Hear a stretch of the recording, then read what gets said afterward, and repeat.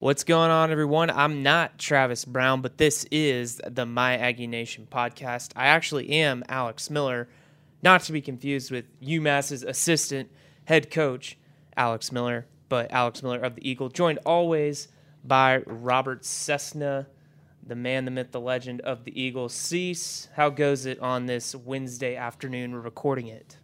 Well, it's kind of funny. Let's be honest, it's kind of a downer after the way the football season is gone, but I think it's kind of sunk in that the season is basically over except for a couple games. And I guess for a lot of people, they're mad, I get it, and frustrated, but there's a little bit of relief. I mean, it's just like you kept holding out hope and, okay, let's just move on. Let's get to basketball, baseball, softball.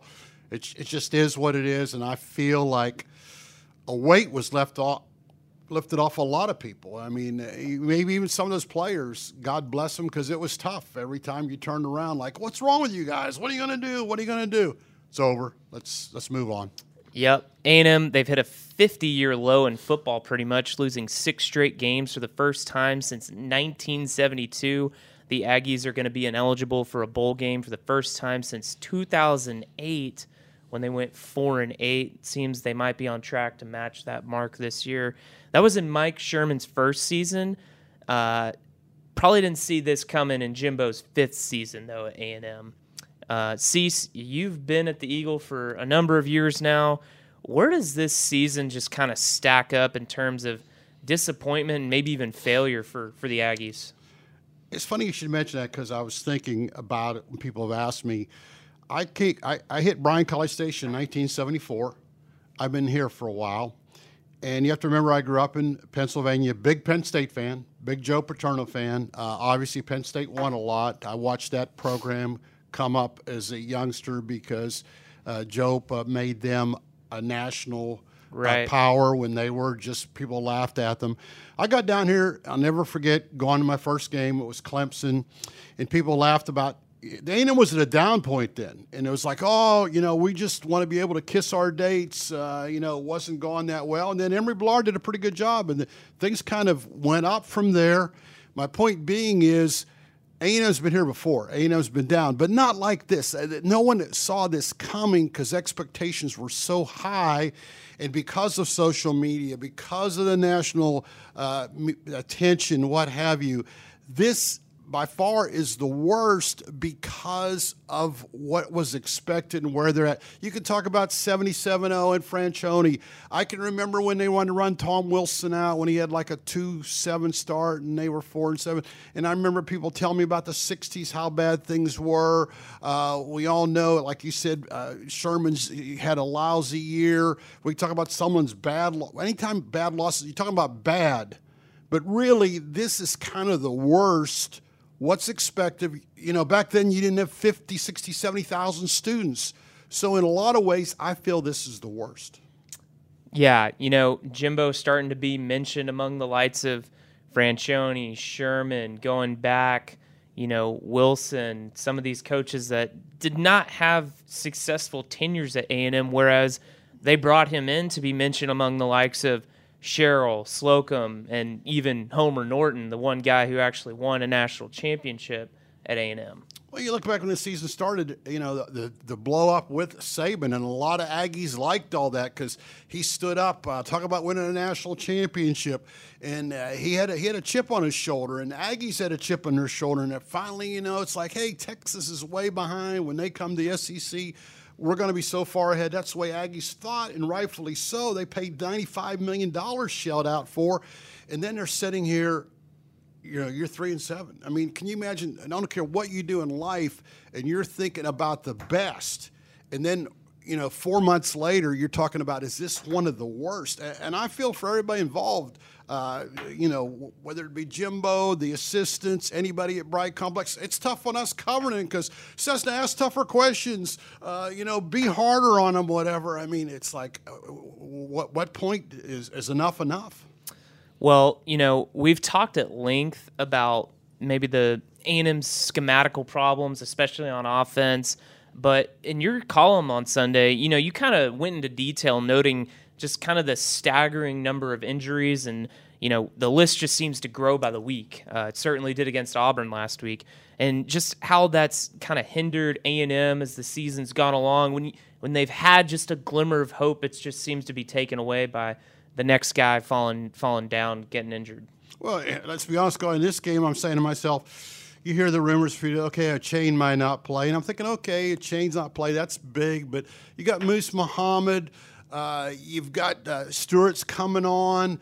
Max Wright is a viable tight end. Right. Wegman had a big game against Ole Miss. I said they can still pass for 350 against this bad Auburn team.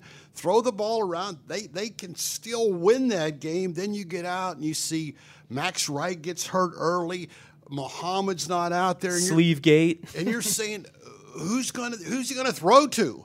Yeah. I mean, forget about who's going to block. Who's he going to throw to? And I felt like I was covering a junior high game. I mean, I can honestly say, I think back in the 70s when there were so few teams, we actually went out and covered a JV game at Bryan or consolidated, one or two. I felt like I was back at that because it looked like go deep, get open, see if I can. And this is major college football. And, man, like I said, I feel bad for everybody involved. I feel bad for the one step. I feel bad for guys like Damani Richardson.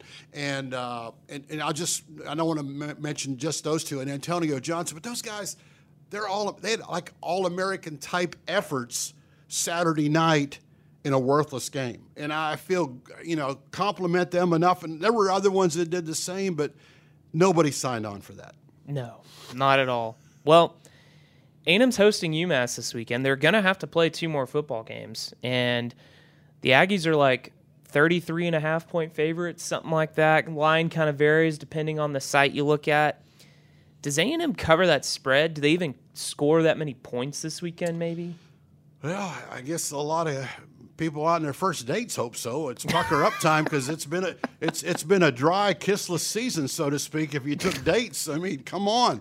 I mean, when I come down here, being an ugly single guy, I go, wow, this is a great deal. You get to go to a place. I mean, this is something really good. But, that in mind is that's tough for this team to score 21 points. I don't care if they're playing Blinn or Brian High. And you think maybe a Chain wouldn't play. Why would he play? You want him to play against UMass. What about all these other guys? And then UMass is coming down. I feel they'll come in there, they'll walk in and go, gosh, dang, it's a great place. They're going to be a little bit fired up, even at 11 a.m. So to answer your question, I think it's going to be tough for them to cover a 33-point spread. I mean, if A&M gets up by 20, we were talking about this, I think they're tickled to death. Let's just take the 20-point win and go to the house. You don't want to get anybody else hurt. No. Especially, Jalen Preston kind of came out and said, they want to piss in LSU's cornflakes? I mean, that's pretty good. I think he did a double take at AC when he said that, but I mean, he did a double take at everybody. I think he did, but needless to say, I mean, that's going to be A&M's bowl game. It's going to maybe be their Super Bowl. And so you want all hands on deck for that game. LSU locked in. They're going to have the SEC championship game to play for. Maybe an outside chance at the playoff. I mean, A&M could really piss in their Cheerios and cornflakes if somehow they could pull off an upset win. I will give this team and this coaching staff big kudos that they've never given up. They've never gone out there. I always go back to that Iowa State game, a long time ago where you could tell A&M just gave up. I mean, Iowa State was a good team, but that day they just gave up. And you very seldom mention that on A&M football teams. If there was ever a year where they could give up on games, this was the time. But they've never given up. Even you can take back to onside kick against South Carolina. They score late against Auburn. As bad as they've been, and they've been bad, they haven't given up. So what you're saying is they will rally the troops together to try to beat LSU, even though I think that'd be a monumental task. But because of Jalen Preston, I love cornflakes, but I might never eat cornflakes again. Well, the Aggies, haven't quite punted on the year on the field. Like you said, effort still seems to be there, but it's fair to say the season's lost. They're not going to a bowl game. It's going to end after next weekend, and change is probably going to come in some way, shape, or form.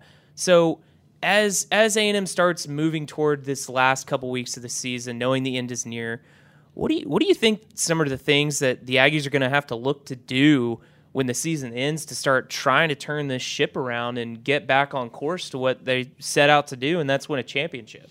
It's hard for me to answer that question because first of all, I want to know who's coming back. Right. Because, a lot of those 5 stars, everybody makes fun of those 5 stars, your Lane Kiffin, but he'd love to have some of those 5 stars because some of those 5 stars have talent.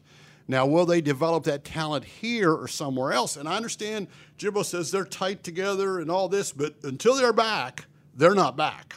So that's number one. Who's coming back? Well, the players. Number 2, who do they go out and get? Because right now, I think, this is Cease talking. They need a couple offensive linemen. They need a couple linebackers. And then depending on who leaves, they might need a receiver. They might need 1 or 2 people in a defensive back. What does A-Chain do? So that being said, then what about the staff? It's like maybe the staff comes first because maybe some players will opt to stay if they know somebody's leaving, or if you can go out and get somebody else. So who in the staff's leaving? Because while they've coached hard, the scoreboard says you're lousy. So there's got to be changes on the staff. You can't say, like, in my business here, you got to get stories out, you got to make deadlines. If sports misses deadline 7 days in a row, you can't say, hey, we're going to get it tomorrow. No, let's get somebody else in that makes the deadline. So something's got to change. So there's got to be a lot of changes. And I love everybody speculating because that's all we can do because we don't have enough of the pieces of the puzzle to know who they're going to get, who they might need to get. And that's on the staff. And Jimbo is the guy who knows some of the answers, and I guarantee you he's probably moving that way already as fast as he talks and fast as he thinks, and it might happen quick as where we could tell the direction's gone because some of these players, you got to find your landing spot. So some of these players are going to leave. It's up to Jimbo and what staff's going to stay to keep them here quickly, so we might know pretty quick. Yeah, no bowl game, no bowl practices, but certainly seems like it might be a eventful month of December for the Aggies in terms of potential coaching changes, what players stay and go, and hey, what are they going to do about this recruiting class? They've only got 11 commits. Yeah. They've lost a couple guys here and there. Can they get anybody back on board? Can they try and get some guys that are some targets left out there? Can be hard to recruit when you go 5-7 or 4-8. Well, once again, as I always say when you're a sports writer, I got to read the tea leaves. And I thought what's funny is I thought, if I'm not mistaken, that was the first time he mentioned about they might not sign that many players. Mm-hmm. Okay, and I thought, well, okay, you lose a couple players and suddenly you're not going to sign that many. That's probably not a good sign because you didn't say that because I've been here before where a coach has said, hey, we're going to sign 15 to 18. That's all we got left. And it was a different time. We've never heard anything about that until people have jumped off ship.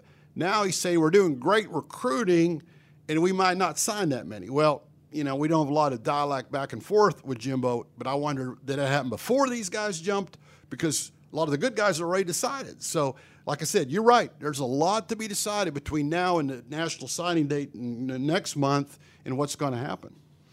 Well, we'll get into that when that day comes. But as sour a season as A&M football's had, there's a little bit of optimism in some other sports. We'll get into that in the next segment.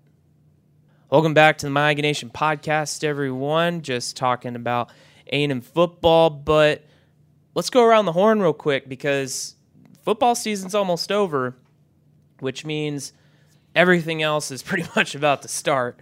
And let's start on the hardwood, Cease. Men's basketball. As bad as the Aggies have been in football, A&M men's basketball has folks hopeful as this season's starting. The Aggies, they're currently ranked for the first time since 2018, since they made the Sweet 16, and they're playing in the Myrtle Beach Invitational this weekend. There's a lot of mid-majors in this tournament, but if A&M can go out there and win, they could get a couple of nice net victories if they can come away with some wins there. Yeah, Buzz has done a good job molding that team. He talk about going out and getting key pieces. He's done that the last 2 years when it looked like maybe they're going to run this guy off because he's making too much money and getting no results. But they've really taken strides in the last 2 years. And like most fans, most hoped that would happen 1 or 2 years ago, but now it has. And now they're ready for it because, I was talking to Chip Howard. I haven't had a chance to see him in person. I'm looking forward to that. But he said students are showing up the last game. And once again, students love winning basketball because it's a close environment. You get into it, but you got to win. A&M's not a basketball school. But if you win, they will come. We've seen that under Gillespie. So this is a chance to be a real fun year because students want to go support a good basketball. And the SEC is good enough now. There's not enough rivalries, I get it, but there's enough ranked teams. The SEC is the most teams ranked in the top 25 men when you stop and think about it. So on any given game, you might not know Alabama that well. You might not know Arkansas players, but other than Kentucky, but you'll need to go because you could be seeing 2 ranked teams, and everybody likes a ranked game. Tired take, SEC is the ultimate football conference. Wired take, SEC is a basketball league. Anyway, you mentioned kind of the fan support and the students showing up. When Buzz was in his first couple years, he was really, it seemed, locked into rebuilding the program, rebuilding the roster, always in the building, always working. And, it kind of seemed like things kind of flipped a little bit, and he kind of branched out toward the end of last season, especially when they made that run. They got to host a couple NIT games. And then, last week he invited some of the students in to get the free pizzas and stuff like that. Seems like he's really starting to get out there. Maybe had a little conversation with Gary Blair on how to reach the masses. Or maybe A.D. Bork had a conversation with him. Because I feel in basketball, baseball, softball, you got to get out in the community because you need the students and you need the locals because it's not going to be like it is in football where you just got to roll out the ball and they all come into Kyle Field. And I think, even Billy Gillespie went out, even though he won, he went out to students, and he went out when they were waiting out for tickets for Texas or whatever. And I think you're right. Maybe Buzz didn't feel comfortable in his shoes as far as molding people together. Had that slight hiccup, the church practice and all that. But now you're right. He does need to get out because people want to see him. They want to talk basketball and steal a little bit of Gary Blair.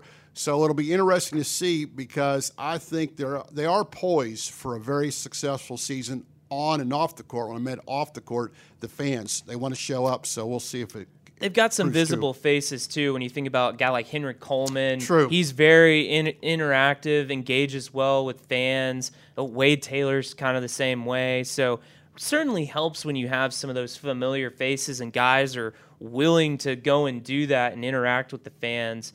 So, it's early in the season, but we really haven't gotten to talk a lot about men's basketball yet or just any other sport in general just because we've been neck high in football coverage. But how imperative is it for A&M to make the NCAA tournament this year?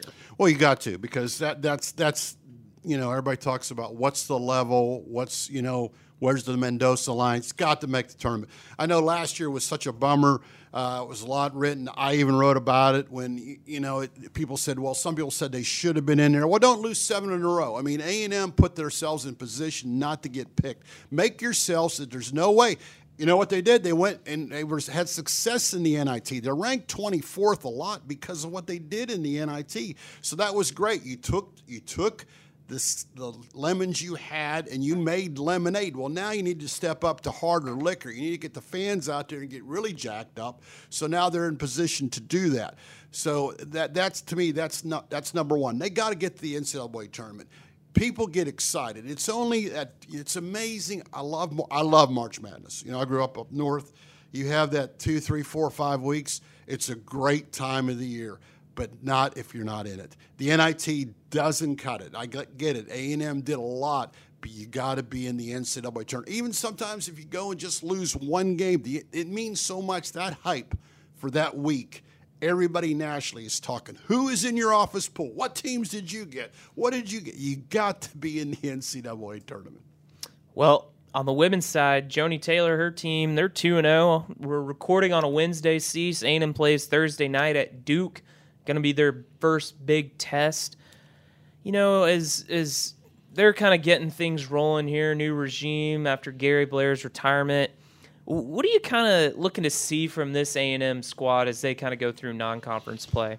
Well, I'll be a little bit of coach speak. You want to see improvement because A&M's got a long way to go. I mean, what Gary did, he built the program. He won a national championship with one of the worst programs in the country. But, you know, at the end, they dipped down. It happens to the best of them, whether people use that against them in recruiting, whatever. A&M was 14-15. When they lost their last 6 or 7 games, it's almost a repeat of the football team. And luckily, Gary retiring kind of offset that because that was a crappy year last year. That was the bottom line.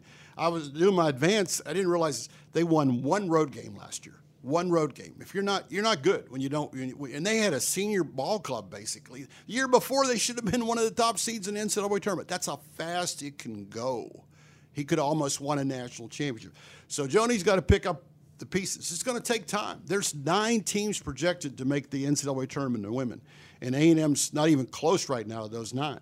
It's not what you want to hear if you're a rider or a fan because it's going to take time, but Joni is very meticulous. You could see why she was hired. I think a great hire because she can recruit. Give me coaching, give me talent, and then come see me in 1 or 2 years. Could they sneak up and get in the NCAA tournament? Sure, this year. Do I think they will? No. Just because you're chasing very talented teams and the Kip Mulkeys of the world can coach, and the rest of them, Mike Neighbors. So it's tough, but got the right coach. It's just going to take time. What people don't want to hear because they got spoiled with Gary, 15 straight years NCAA tournament, always showing up. Count on it. Can't count on it right now. Well, you know, you mentioned how A&M struggled so mightily on the road last year. A lot of their biggest non-conference games are away from home. You know, you think about Duke, got to go play at Kansas. They got the tournament against Purdue and Dayton. You know, what would maybe be a successful mark for the Aggies when at entering conference play at the end of December? Wow, if you get a couple of those wins, you know, if you get a couple, all those teams you mentioned. I mean, as a coach, you always say winning, but I know she wants to see if they can compete well. But you know, A&M had a rough time beating Duke when they had all their guns gone and playing on the road. So can they make it a 4-quarter game? I'll be a sports writer and being a little kind.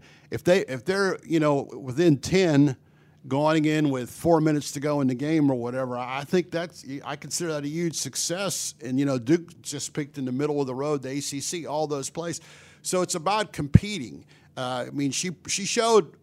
They blew out 2 teams, Army and AMCC. They can blow out those kind of teams. So what can they do against these kind of teams? Because I think they're weak inside. They don't have a lot of experience. Man, great looking 2 freshmen and a sophomore, but they got to take time. It takes time. Well, Cease, we'll close out with this. Swimming. The Aggies, they're hosting the Art Adamson Invitational this week. A&M's looking to qualify some swimmers and divers for the postseason this spring. Just kind of looking at where they're headed right there. Yeah, you look at the other sports, and sometimes all of us don't give them enough credit. Both men and women are in the top 25. Jay Holmes has got a couple, 2 or 3 studs coming in. They could be a top 10 program next year at this time, maybe even by the end of this year or whatever. So you look at the strides. Steve Boltman has had several good years. This is a prelude to the SEC championships and the NCAA tournament. Believe it or not, this meet is a huge meet. They got good competition, and I know a lot of people love swimming in this town, just like they love softball, tennis.